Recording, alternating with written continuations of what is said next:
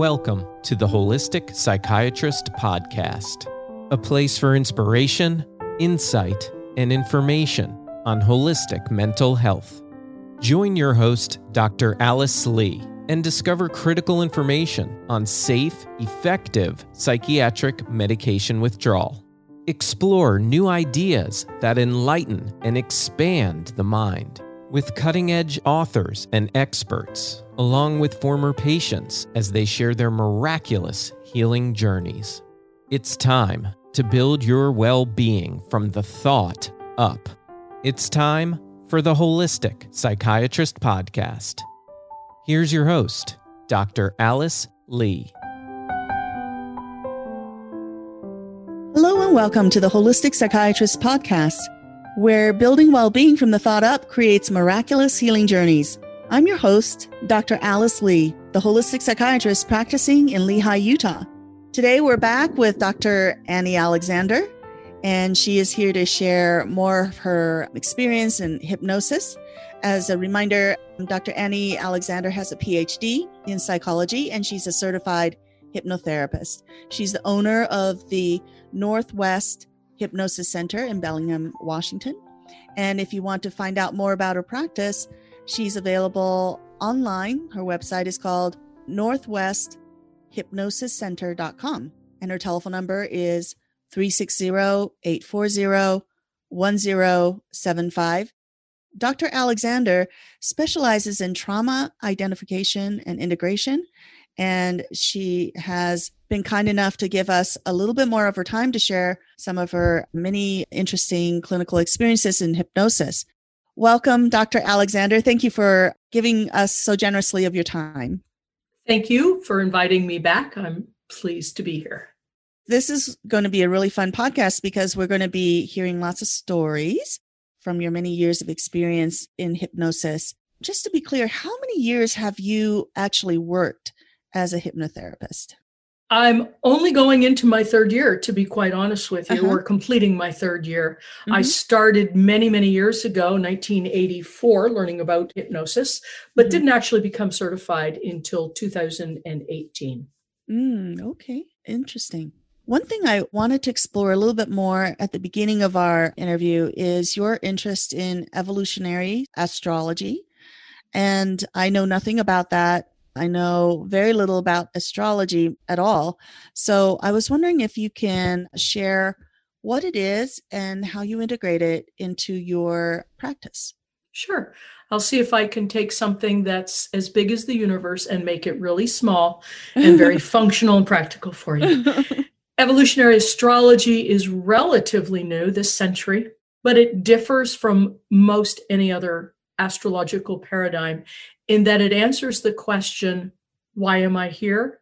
What's my purpose? And although most astrology will focus on your strengths and weaknesses and challenges, as well as timing intersections, evolutionary astrology takes a look at the big picture. And by that, I mean all of your cumulative life experience. So another way of saying that is past lives. So it looks at what you've been doing in many past lives, and it looks at the overall development of a human being, just as you would if you're looking at the development from the birth of a child all the way through grade school, middle school, high school, college. We can look at a person's life experiences expanded beyond that to include many incarnations. And that's because nobody comes into this life as a blank slate or tabula rasa, depending upon your academic experience. Everybody comes in with generally some trauma. And it's realized prior to being conceived and incarnated. So it's realized while in the conscious only, without a body state. But by the time we come into this physical body, we have a veil that comes over us that causes us literally to forget or to not remember until we actively work upon it. There are individuals who remember who they were earlier on in life, and those are the people who end up on the Today Show with their parents, because they have an absolute obsession for World War II airplanes. There was somebody like that a few years back. He was just a kid when he started talking about World War II and being a fighter pilot and all this stuff that he had absolutely no life or lived experience for. And his parents took him to psychologists and psychiatrists and everywhere until they determined that he was really remembering a past life, his most recent past life. And this was verified with actual historical data. That's fascinating. So that put a new spin on things. Can you help me understand the difference between a past life versus a life that might be encoded in the DNA of a person that they inherit from their ancestors? Since the DNA carries so much information and we have multiple generations that add to that information as we go from generation to generation. So how can you tell it's actually a past life versus genetic information held in our cells from an ancestor? I think that when I do regression, which I do a lot with people, then the actual experience brought forth by the subconscious mind is that lived experience of the individual. Okay. They may struggle to accept that because their conscious mind interferes with that and says, was that really real? Did I really remember that? Did I embellish upon that? And so on. But the subconscious mind works so much differently than the conscious mind. It's a right brain mechanism, whereas the conscious mind is a left brain, sequential, logical mechanism.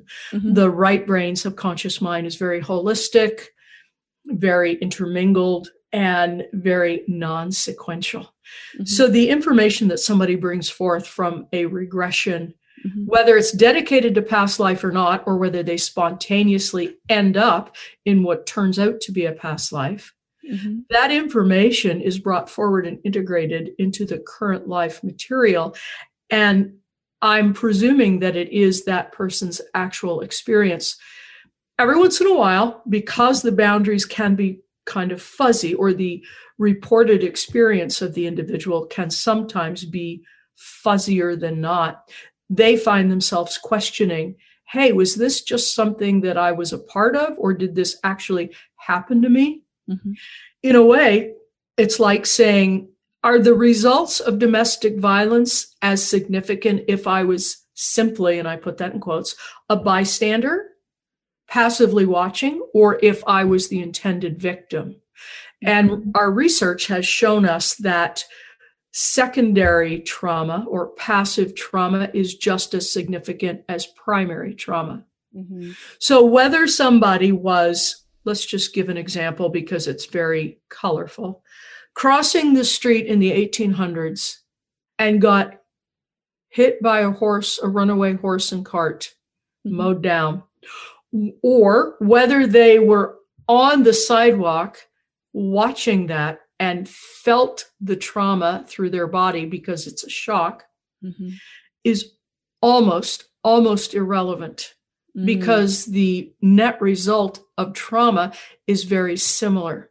Okay. The difference might be the individual who actually lived that experience might have come up with some decisions like, I'm never going to cross the street again, just to give you a very kind of crass or gross example. Whereas the person who was observing this event, but very close, might think, gee, horses are really dangerous. So you can see how their perspective would be different, which then might lead them into a different set of thoughts and behaviors down the line. And that leads to the next question, which is, how does reviewing a past trauma in a regressed hypnotic session help that person to heal? Because wouldn't it be re-experiencing the trauma? How is it that they can review a trauma in the hypnotic session and somehow come out of that hypnotic state and have their problem resolved? It depends upon the work that's being done within the session.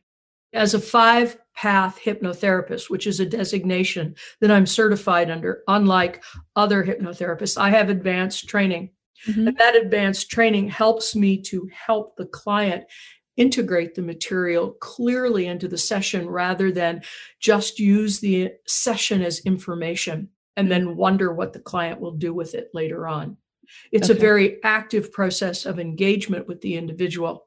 Mm-hmm. So does going into a past life where there was trauma and the client's recalling that, does that put the client in center stage for re-experiencing the trauma? And the answer is sometimes yes, sometimes not so much. The reason for that is when the subconscious mind reviews the trauma, since that's the incident we're talking about, as opposed to picking daisies in the field, which is generally not going to be traumatic. Mm-hmm. So when there's a traumatic incident, the subconscious mind has the ability, because it is so very circular and graphic and right brain, to kind of duck and weave and dissociate to some extent and watch it from a more observer perspective rather than a first person, this is happening to me now perspective. That's one answer. The concomitant and yet second answer is it behooves the hypnotherapist to utilize their skills to encourage the individual to step back into an observer position so that they can go through the event to gain the information, but without the amplitude of such trauma happening all over again. So they're already in a relaxed state, which is very useful. And B, if I suggest to a client that they take a step back or watch it from the back of the room or watch it from a distance away that's comfortable and safe enough for the client, then they can do so and go through the event without having the immediacy of the emotional response. Okay. So a lot of it depends on how the hypnotherapist handles that information, helps the patient or client be able to process it in a psychotherapeutic manner. Is that what you're saying? That is correct. It really you really want to rely upon the skill of the hypnotherapist to ensure that the welfare of the client is at stake. And if the client is becoming overwhelmed, to automatically make that suggestion to create a buffer zone, basically a safety net, so that the client can experience what they need to in order to gain the information, but they're not devastated by the event itself again. So in terms of evolutionary astrology, going back to the fact that it's helping people to understand their purpose, are you just using their date of birth and their time of birth to get that information, or is it a different process? Because a lot of astrologists will just use the person's date of birth to get a lot of information about that person, whereas you're talking about a process that is trying to give information about that person from past lives. So that would be many different dates of birth. Yeah. Right. There's a lot to be gained from just the birth date. Okay. And I can do that, especially when I'm doing free readings. I can offer people an on the spot. I mean, I can do that for you if we want. I would love play that. Play that as an example. Okay. And there's a lot that you can gain from that. Really, the depth test is to gain the birth date and the exact time of birth, as well as the location, in order to create a chart, because it's the entirety of the chart that will provide much more of the specifics. Other than that, it's a guessing game, and I don't want to guess. I don't want to provide you with information which is irrelevant. I want it to be relevant to who you are and the reason that you're seeking that information. So creating a chart is really the gold standard. It's the way to go. Oh, look what you have there. That's a birth certificate. I was showing Dr. Alexander my birth certificate, which has my location and then also has my date of birth and the time of birth. So I'm always very curious about, these types of modalities and what they can show us. But maybe another time we can talk. Whenever you want to jump into that, just let me know and I'll start looking things up for you. Oh, okay. That would be great. When we talk about past lives, one of the things I have a question about is the issue of time and how time is relevant when you're a physical person living a life on the earth, on the planet. But once you're a kind of a spiritual being and you're out of your body, my understanding is at that point, time becomes different, that you can be at any point in time.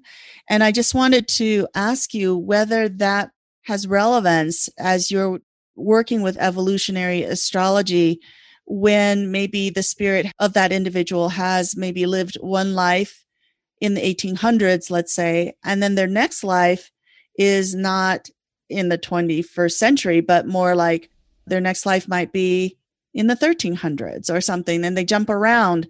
I mean, does that ever happen where the spirit is actually living life at different points in time, but it doesn't have to be sequential?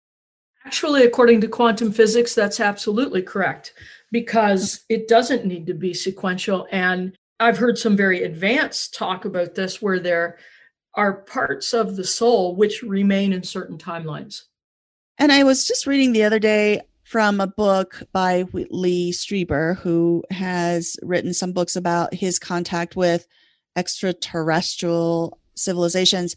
But he was writing in his book an experience where he felt like he was living 5 different lifetimes at the same time.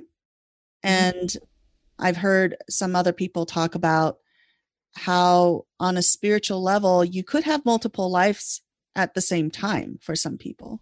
For anybody, let's put it that way, because it's potential. Okay. Whether or not that potential is fulfilled and the individual is doing that, who knows? But the potential exists for people to live in multiple timelines at the same time. And you may hear it being spoken of as a parallel universe. Yes, I've heard about that. Right, one terminology piece that's used.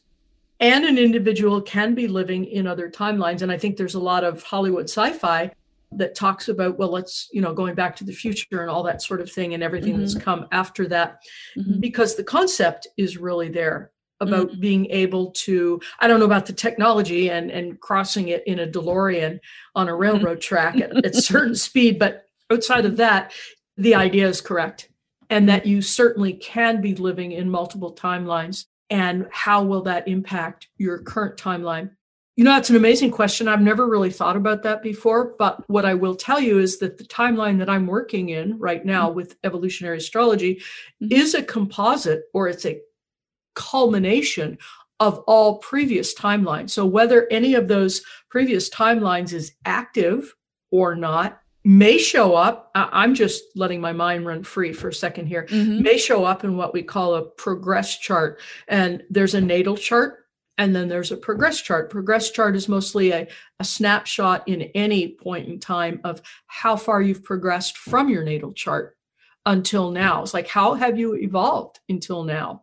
And then, of course, we can add several overlays of transits, what's happening above you in the stars right now for all of us, and overlay that onto the progress chart, just like we can overlay it onto the natal chart, which is the blueprint. And that's relatively static, whereas the progress chart is always dynamic. It's always going to be moving. Every tick of the clock, every second, it will be dynamic. So how will that impact what I read for people now? What I'm reading for people now is where their body is now. Let's put it that way. Okay. However, their consciousness may be collecting data, and that may very well be some of what's showing in a progress chart. And I don't know that I'd want to close the door on that and say, oh, it's not what's showing in a progress chart. I think it possibly could. I find our discussion really fascinating, interesting, and fun. I had another idea that I wanted to throw out and for us to discuss. And that is, when I went to this talk by Deepak Chopra, he showed a video of a baby developing in the womb, and, it's beautiful music in the background. And then at the end of the movie, he talks about what a miraculous thing it is for us to be even present as human beings now, because the evolutionary changes is shown in the development of that baby. So in the womb, you start off with a tail. You have paddles for your hands and feet. You look like a salamander, when you're just developing. And eventually all of those things shift and change. So even in the womb, the changes almost seems evolutionary, because you're seeing a human body go through all of these different stages where they come out initially looking like some kind of tadpole and then eventually evolve into a human form. It makes me wonder whether evolutionary astrology has some thoughts or some ideas about our evolution as not just human beings in multiple lives, but does it have something to say about evolution in terms of the evolutionary of the human species as it initially evolved on the planet? Because of the way that process gets almost like replicated during gestation. I wonder about our evolution in terms of as a species, whether we evolved somehow in our genes from an earlier life form and become more and more complex and then evolved into where we are right now. And who knows where we can evolve from this point on into, many years to come. But whether that plays a role in terms of our psyche as well, in terms of that kind of evolutionary development. It does. And I don't think we can separate ourselves and say, hey, we're just individuals developing in the womb. And our evolutionary intention is specific to what we intend to accomplish in this lifetime and represented by the birth chart, because we are a member of a larger species. And as such, we carry those genes. Okay. We absolutely do. So whether it's on a physical level, which is to some degree what you're talking about, or whether, and I want to close the loop on this earlier conversation, it's on a more psychological level, which is the ancestral or family constellation of DNA or issues that we're bringing forth. We most certainly are. And that's what happens to a lot of people. So let me answer this in reverse order, catching up to our earlier loop. A lot of people are moving forward into this life with issues from family ancestry. And they are not issues that they want to carry forward with them, but they don't even know that they are carrying forward until perhaps a process like hypnotherapy reveals that, in which case we can stop right in the middle, but we're not stopping our hypnosis. We're stopping to gauge that and creating a boundary. We're creating a boundary because the individual has suddenly come to an aha, to an awareness, even in hypnosis. And even if they can't say, oh my God, I'm connecting the dots, their psyche is connecting the dots. And that in and of itself is creating new awareness. And that new awareness creates a different perspective with which to now have new beliefs. These new beliefs then encode themselves into sensations, which ultimately we call feelings, which will then drive behaviors, which is the manifestation of all of this that we see. It's the tip of the iceberg. And so many people, I'm one of them because I've looked at my chart and I know that one of my evolutionary intentions is to stop the family lineage of dysfunction. And a lot of people truly do come in with this imperative that they no more is basically the bottom line. We've got to put an end to this. And in doing so, create the change, which then creates all the change all the way down the line. Physical, emotional, mental, and spiritual into what we might see as a next generation, now catching up to your conversation about how an embryo develops in the womb and as a result of decisions that they made prior to incarnating based upon a prior life or life between lives, which is a lot of the work that I do as well. And now they're coming into physical form. And so the tadpole, maybe it has a tweak on it now because, just to give you a visual, because the person has decided to eliminate the family ancestry of dysfunction, and that causes the body to develop with a tweak or a twist. It could be in a good way, but just to give you that visual. And like now the physical body begins to develop without that thing that they had before. And so on goes the psyche as it develops as well. Does that make sense? Yeah, I think that you're talking about how energy and thought can then form the physical body differently because there's a different purpose for that. And intention. And intention. And that's the piece that I want to highlight here. With evolutionary astrology, it's all about the soul's intention for that lifetime. So let's say a person draws to a close their prior life And I'm not saying it was the last one before this one, but just a prior life. And their intention, they made some decisions. And in life between lives, where they are purely in consciousness, they have come to some understanding that they didn't have or couldn't have while in the physical body. So now they have this higher awareness, self-awareness, consciousness. And when they're ready to incarnate again, and of course, currently it's in human form, that's the way we do it here on this planet.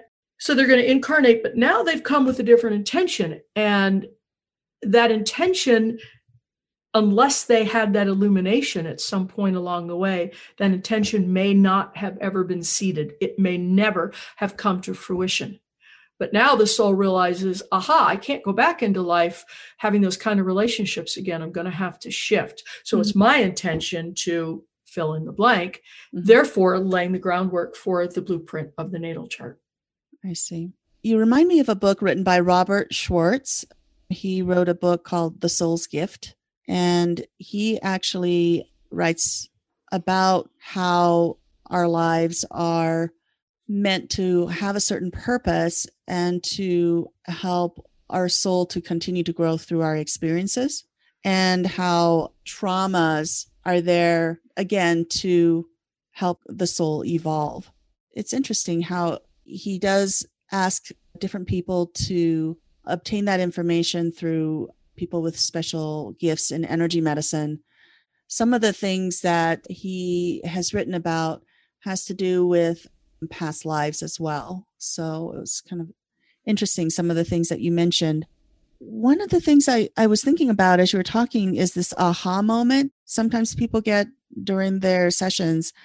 And I was wondering if the aha moment that people get during hypnosis, because the right brain is working so much more consciously during that time, whether the aha moment during a hypnotic session is different than aha moment, let's say, in our conscious waking hours, whether it's more of a holistic kind of a bolus of understanding that is almost like much more integrative and much more complete of an aha moment.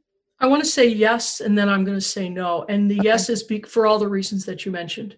Okay. And because we're already at the root, which is the subconscious mind. And so it takes hold very quickly and can be very permanent.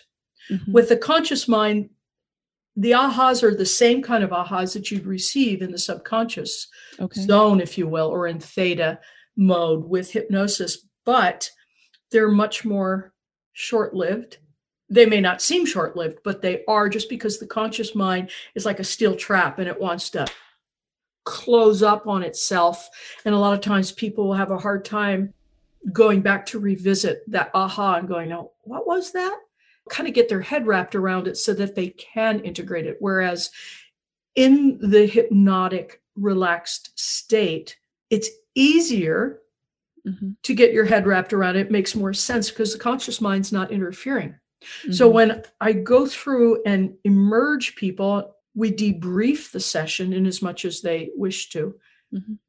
That's a point when they're attempting to integrate the material, but they're actually integrating it with the conscious mind, because the subconscious mind already has it. So they're just trying to partner or marry their conscious with their subconscious so that it feels more holistic to them. Whereas at the subconscious level, it already is whole. I see. Yeah, that wholeness is almost like a signature aspect of the right brain. Certainly. Yeah. So I wanted to move on to just ask you to share some vignettes, maybe vignettes and stories from your experiences as a hypnotherapist. And some of the questions I had wondered about, and we can just start with the first question, which is, what is the most surprising thing that happened in your practice that you would say? Well, I do have something that I can recall, and it is not at all colorful. Okay. So it's kind of an oxymoron, but it was surprising to me that a man in his mid-30s came to see me for help with obsessive compulsive thinking, surrounded by his religious upbringing. And as you and I, as mental health practitioners, fully know, OCD thinking can be among the most difficult to disrupt and repattern. And I thought, oh man, how am I going to work with this guy in 5 or 6 sessions and really help him have some results that he's looking for? A very, very bright man who was among the brightest that I've ever met. And yet he was working as a truck driver. And I don't mean that as a diss to truck drivers. That's not where I'm going with this. It's just that he had kept himself repressed, according to his own statements, because his OCD behavior was so out of control that it was hard for him to actually hold a regular job or a job differently than a truck driving job would allow him to do, which is to be on his own, to think his thoughts, to be on the road with nobody looking over his shoulder. And that was the benefit of being the truck driver. We moved through hypnosis, we moved into the basis of his fear. And it turns out to have been a hidden belief. Okay. And I say hidden because it was unbeknownst to him until we got into the regression work, that he would be disowned by his family if he did not adopt their evangelical belief systems. And his family was very important to him, and he didn't want to be disowned. So he kept it to himself. And these were very vocal, thou shalt not do XYZ kind of family dogma that he had to live with. And he was a very much of a contrasting individual. It was attempting to individuate. He was very free thinking. And while he wasn't necessarily liberal in his politics, he was attempting to individuate from that group of religiosity that he had grown up in. And how did that have to do with his OCD? Because he developed a coping mechanism when he was young, or he'd lay in bed at night and repeat certain phrases to help him cope with what he felt was shame and guilt if he did not adopt the evangelical beliefs systems. And he was afraid to run counter to that, to be in contrast to that, lest he be condemned to hell, which was the family's paradigm.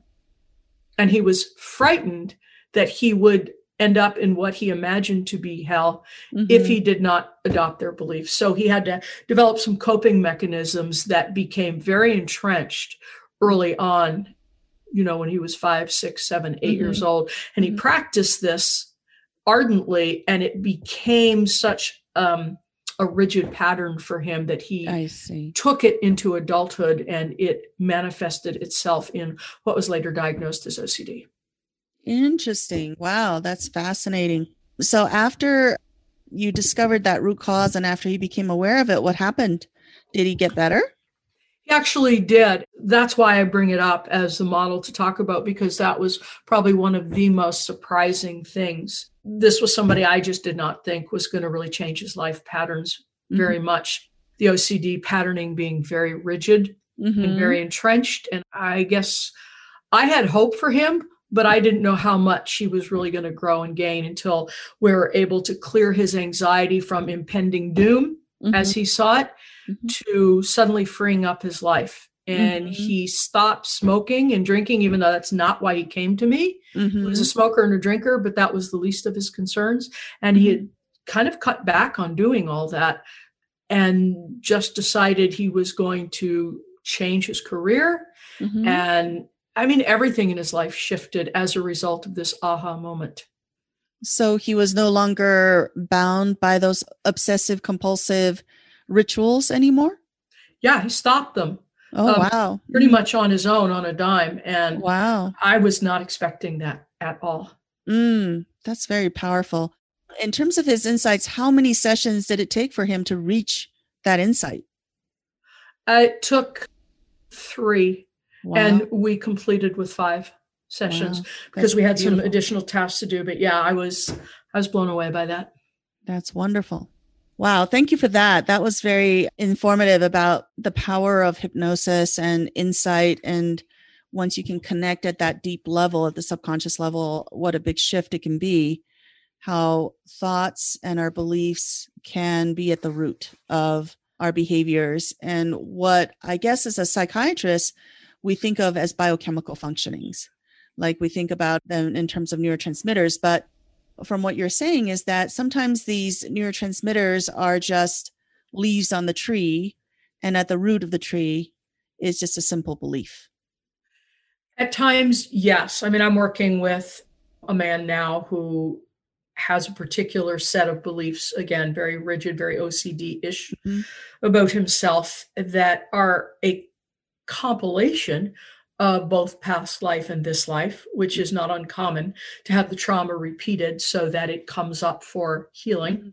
So to have the same similar trauma, similar themed trauma repeated in this life, it can go one of a couple ways. It can reinforce his belief about himself, which was not holding himself in esteem whatsoever, or it could pop up so that he can address it, confront it, and release it. But it sometimes takes several lifetimes or more for the soul to what we call exhaust that belief or belief system or behavior or what it is. And it doesn't necessarily just vanish in a single lifetime. It can, but then there are many times when it may not. And that's just because of the potency and the force of it. And it needs to be played out in all its different potential scenarios in order for the soul to be able to release it, to surrender it, if you will, and decide that they've gained as much mileage from this dysfunctional condition as they possibly can get in service to their growth and evolution. Right. I agree. All right. My next question that I wanted to ask you is, what is the most rewarding recovery story that you've experienced as a clinician? I worked with a woman who's an energy worker, and she was around 60 years of age. She had been crippled by anxiety since she was a little girl. It was just a really long time to live in this kind of discomfort. She had tried every modality under the sun as far as she related to me. But she just wasn't able to clear it. Now we probably ended up doing 10 or 12 sessions because we needed to clear her anxiety. And we worked through some past life associations that showed up in this life in the form of her mother and her mother's rage and all kinds of things. We went back to the womb with her because that's where it began in this lifetime. Her mother was extraordinarily angry and uncomfortable about her status or station in life. And of course, that's what's going to happen when you're in the womb. You absorb all of that energy and information, and some of it will make sense to you in development in utero, and some will not. So the developing child took this on. And from before birth, she realized how paralyzed and fearful she was, even as she was born, not realizing that it was her mother's rage, but doing what children always do, which is to assume they're the epicenter, in that early narcissistic development, that they're the epicenter of anything that's right or wrong. And she never knew how to separate herself from that rage. So then she just always acted it out. And it caused a life of restriction for her. She wasn't able to travel. She had to be close to the bathroom at all times. It was difficult for her to develop a practice and a clientele. She didn't want to take on any more than one person at a given time because of all the different multitasking she would have to do and the fear that engendered. And then how that would trigger the root cause, which it was out of sight for her at that time. So we worked on it. Just when every time I thought it was cleared and she thought it was cleared, she'd go, gosh, I had a dream. Or we'd do brief after the last session and she'd say, it was much better, but I still found myself hesitant to go out. So we used that, we regressed from that, we cleared it. And then I could tell that the tide was turning. And long about the 10th session or so, she would come to sessions smiling.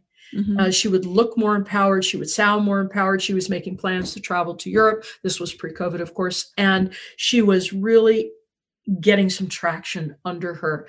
And she felt like she had her life back. It took 60 years to get there, but she felt like she was going to start living her life. And it was just in time for her husband to retire so that they could travel together. So that felt pretty wonderful to me. Wow. You mentioned about how some of the issues with the mom might be absorbed by the developing embryo during gestation, how does that happen? How does the child actually get that understanding? Is it intuitively, like they just intuitively get it? Or is it a spiritual experience? Or because it's pre-verbal, right? Correct. Obviously, it's different for everyone.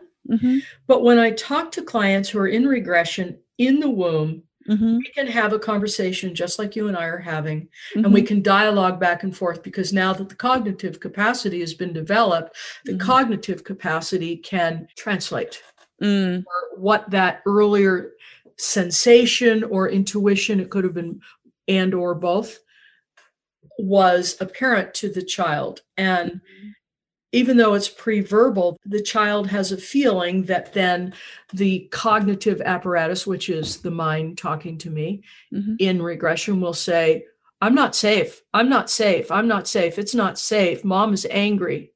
So they're able to make that translation based upon the body sensation, plus a combination of some amount of intuition, plus just whatever feedback mechanisms are available to the individual to lead them to understand what their emotions are trying to tell them.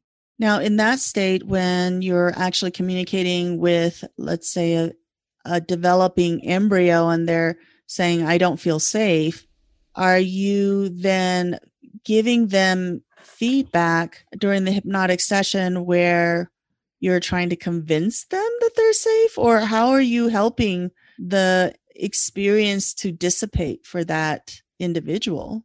Because I practice 5-path hypnotherapy and we are committed to root cause, my agenda does not exist. My agenda is their agenda. So my job as a facilitator is to help the individual, and I say the individual could be the one in the womb that I'm referring to help the individual understand the circumstances surrounding their environment and what caused that. So I am simultaneously speaking with the individual in the womb as well as the current grown-up or adult.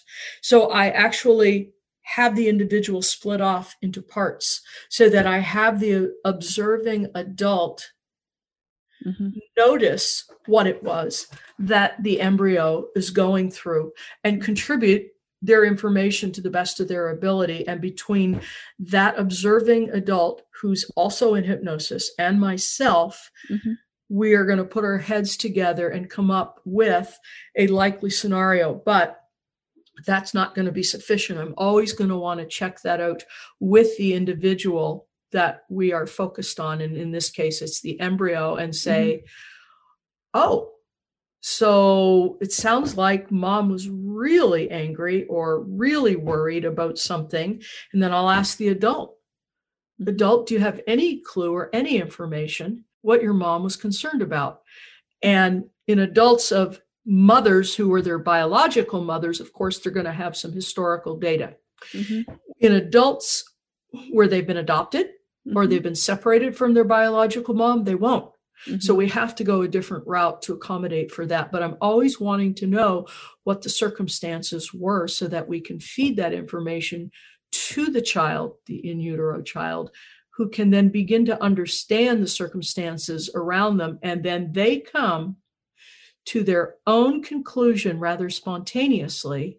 Oh, there's nothing wrong with me. Mom was upset because she had to pay bills. Mom didn't have the money.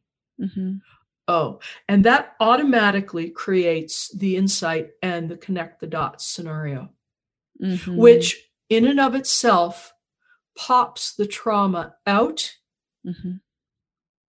Maybe not from the subtle bodies, but from most of the bodies, certainly the mind, and allows them to shift their perspective enough to see reality for what it was, rather than the reality that they have imagined, which has thus caused the pattern, which then causes the unwanted behaviors. Yeah, that's interesting that the developing embryo could know so much and yet in some ways be so mistaken that they could influence the rest of that individual's life. because of that It is. mistaken understanding. And it's no different at any age, even after birth.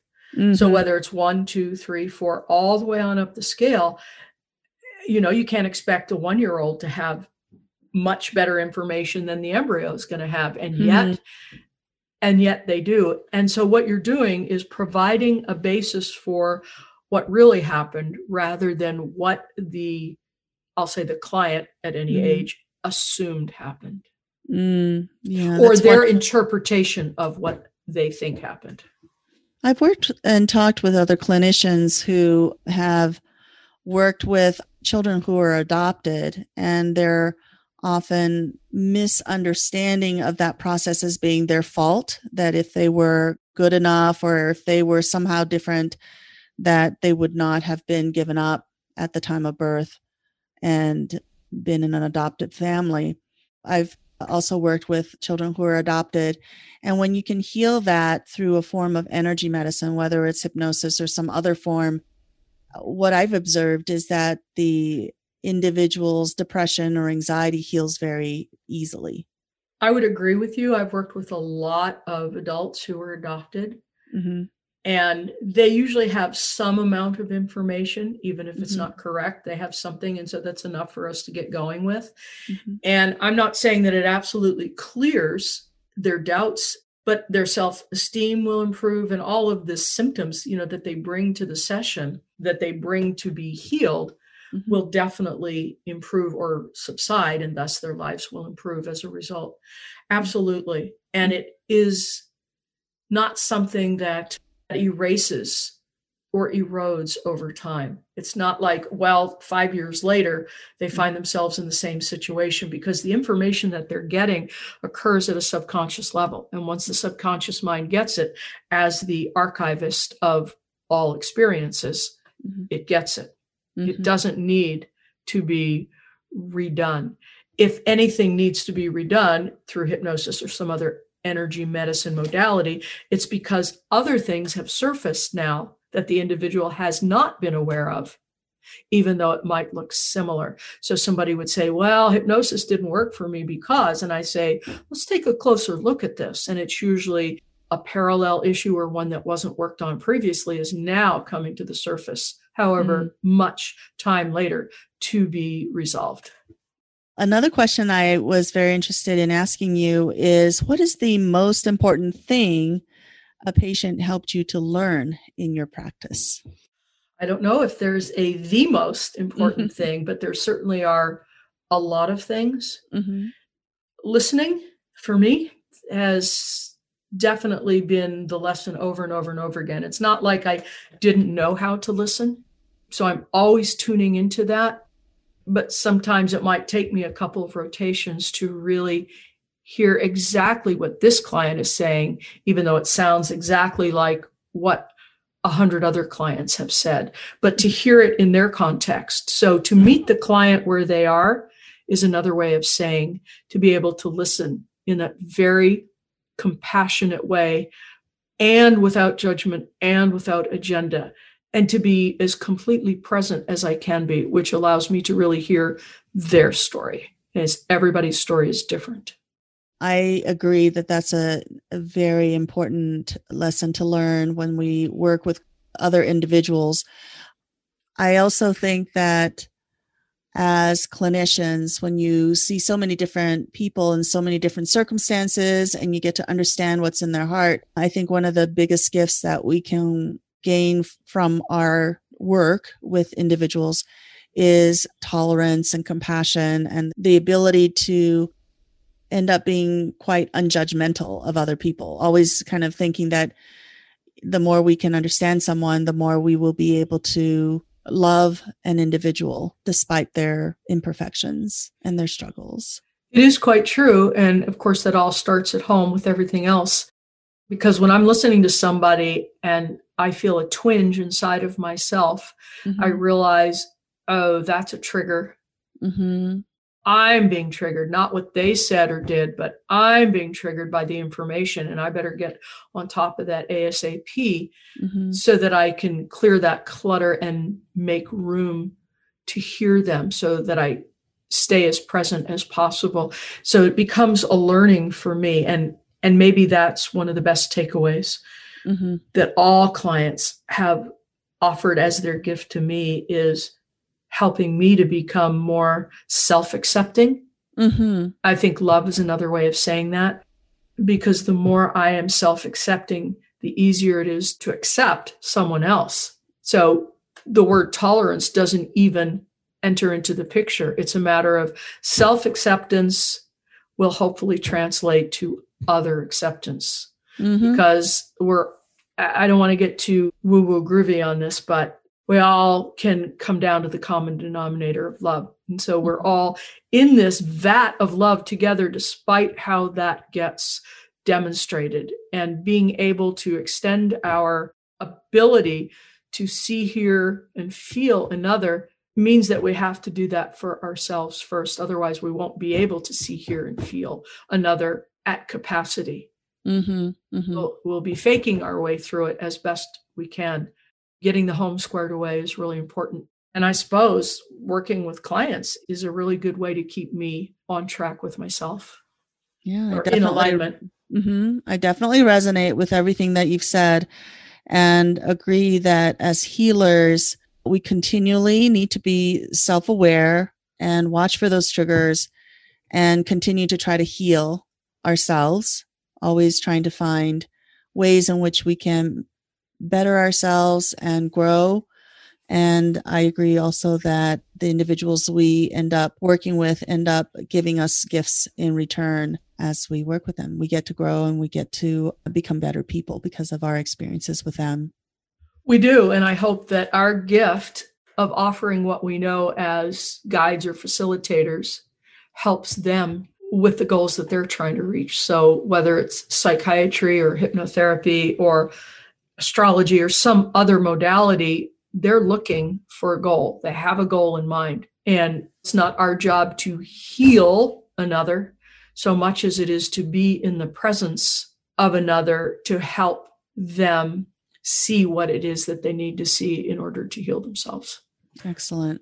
Well, we'll need to kind of close up our session today. And I just wondered if you have any last words that you wanted to say before we finish our session? Just that this has been really a great experience for me. And I love the depth and the openness at which you in this program allows people to come together and to meet and to kind of brainstorm sometimes. And I hope it helps as many people as can listen to this. Yeah, I hope so too. I've really had a lot of fun just exploring all sorts of different ideas that come up in my mind as we talk. I hope that our audience who's listening have enjoyed our time together as well. And if you have enjoyed our program, I hope that you will have a chance to contact Dr. Alexander if you ever need her help. And let me share her information. Dr. Annie Alexander is located in Bellingham, Washington, and she is reachable on her website called Northwest Hypnosis Center. Her telephone number is 360-840-1075. I'm really grateful for you being here and sharing your wisdom and your insights today.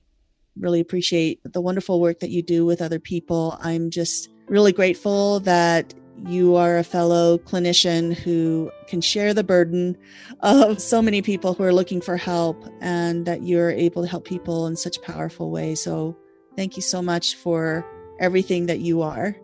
Thank you. And thanks for allowing me to participate in this really great forum. Oh, you're welcome. If you've enjoyed today's content, please subscribe to this weekly podcast for more informative insights on holistic psychiatry and holistic practitioners in general. Also, please subscribe to my weekly updates on my website, holisticspsychiatrist.com, for wonderful stories and developments from my holistic practice, and where you'll find links to all my social media platforms.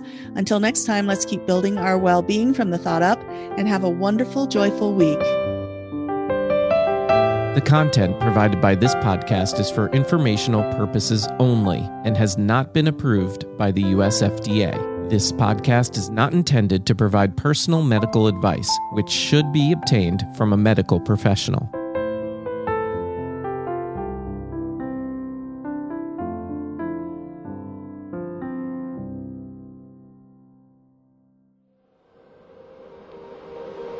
an Ironic Media production. Visit us at ironickmedia.com.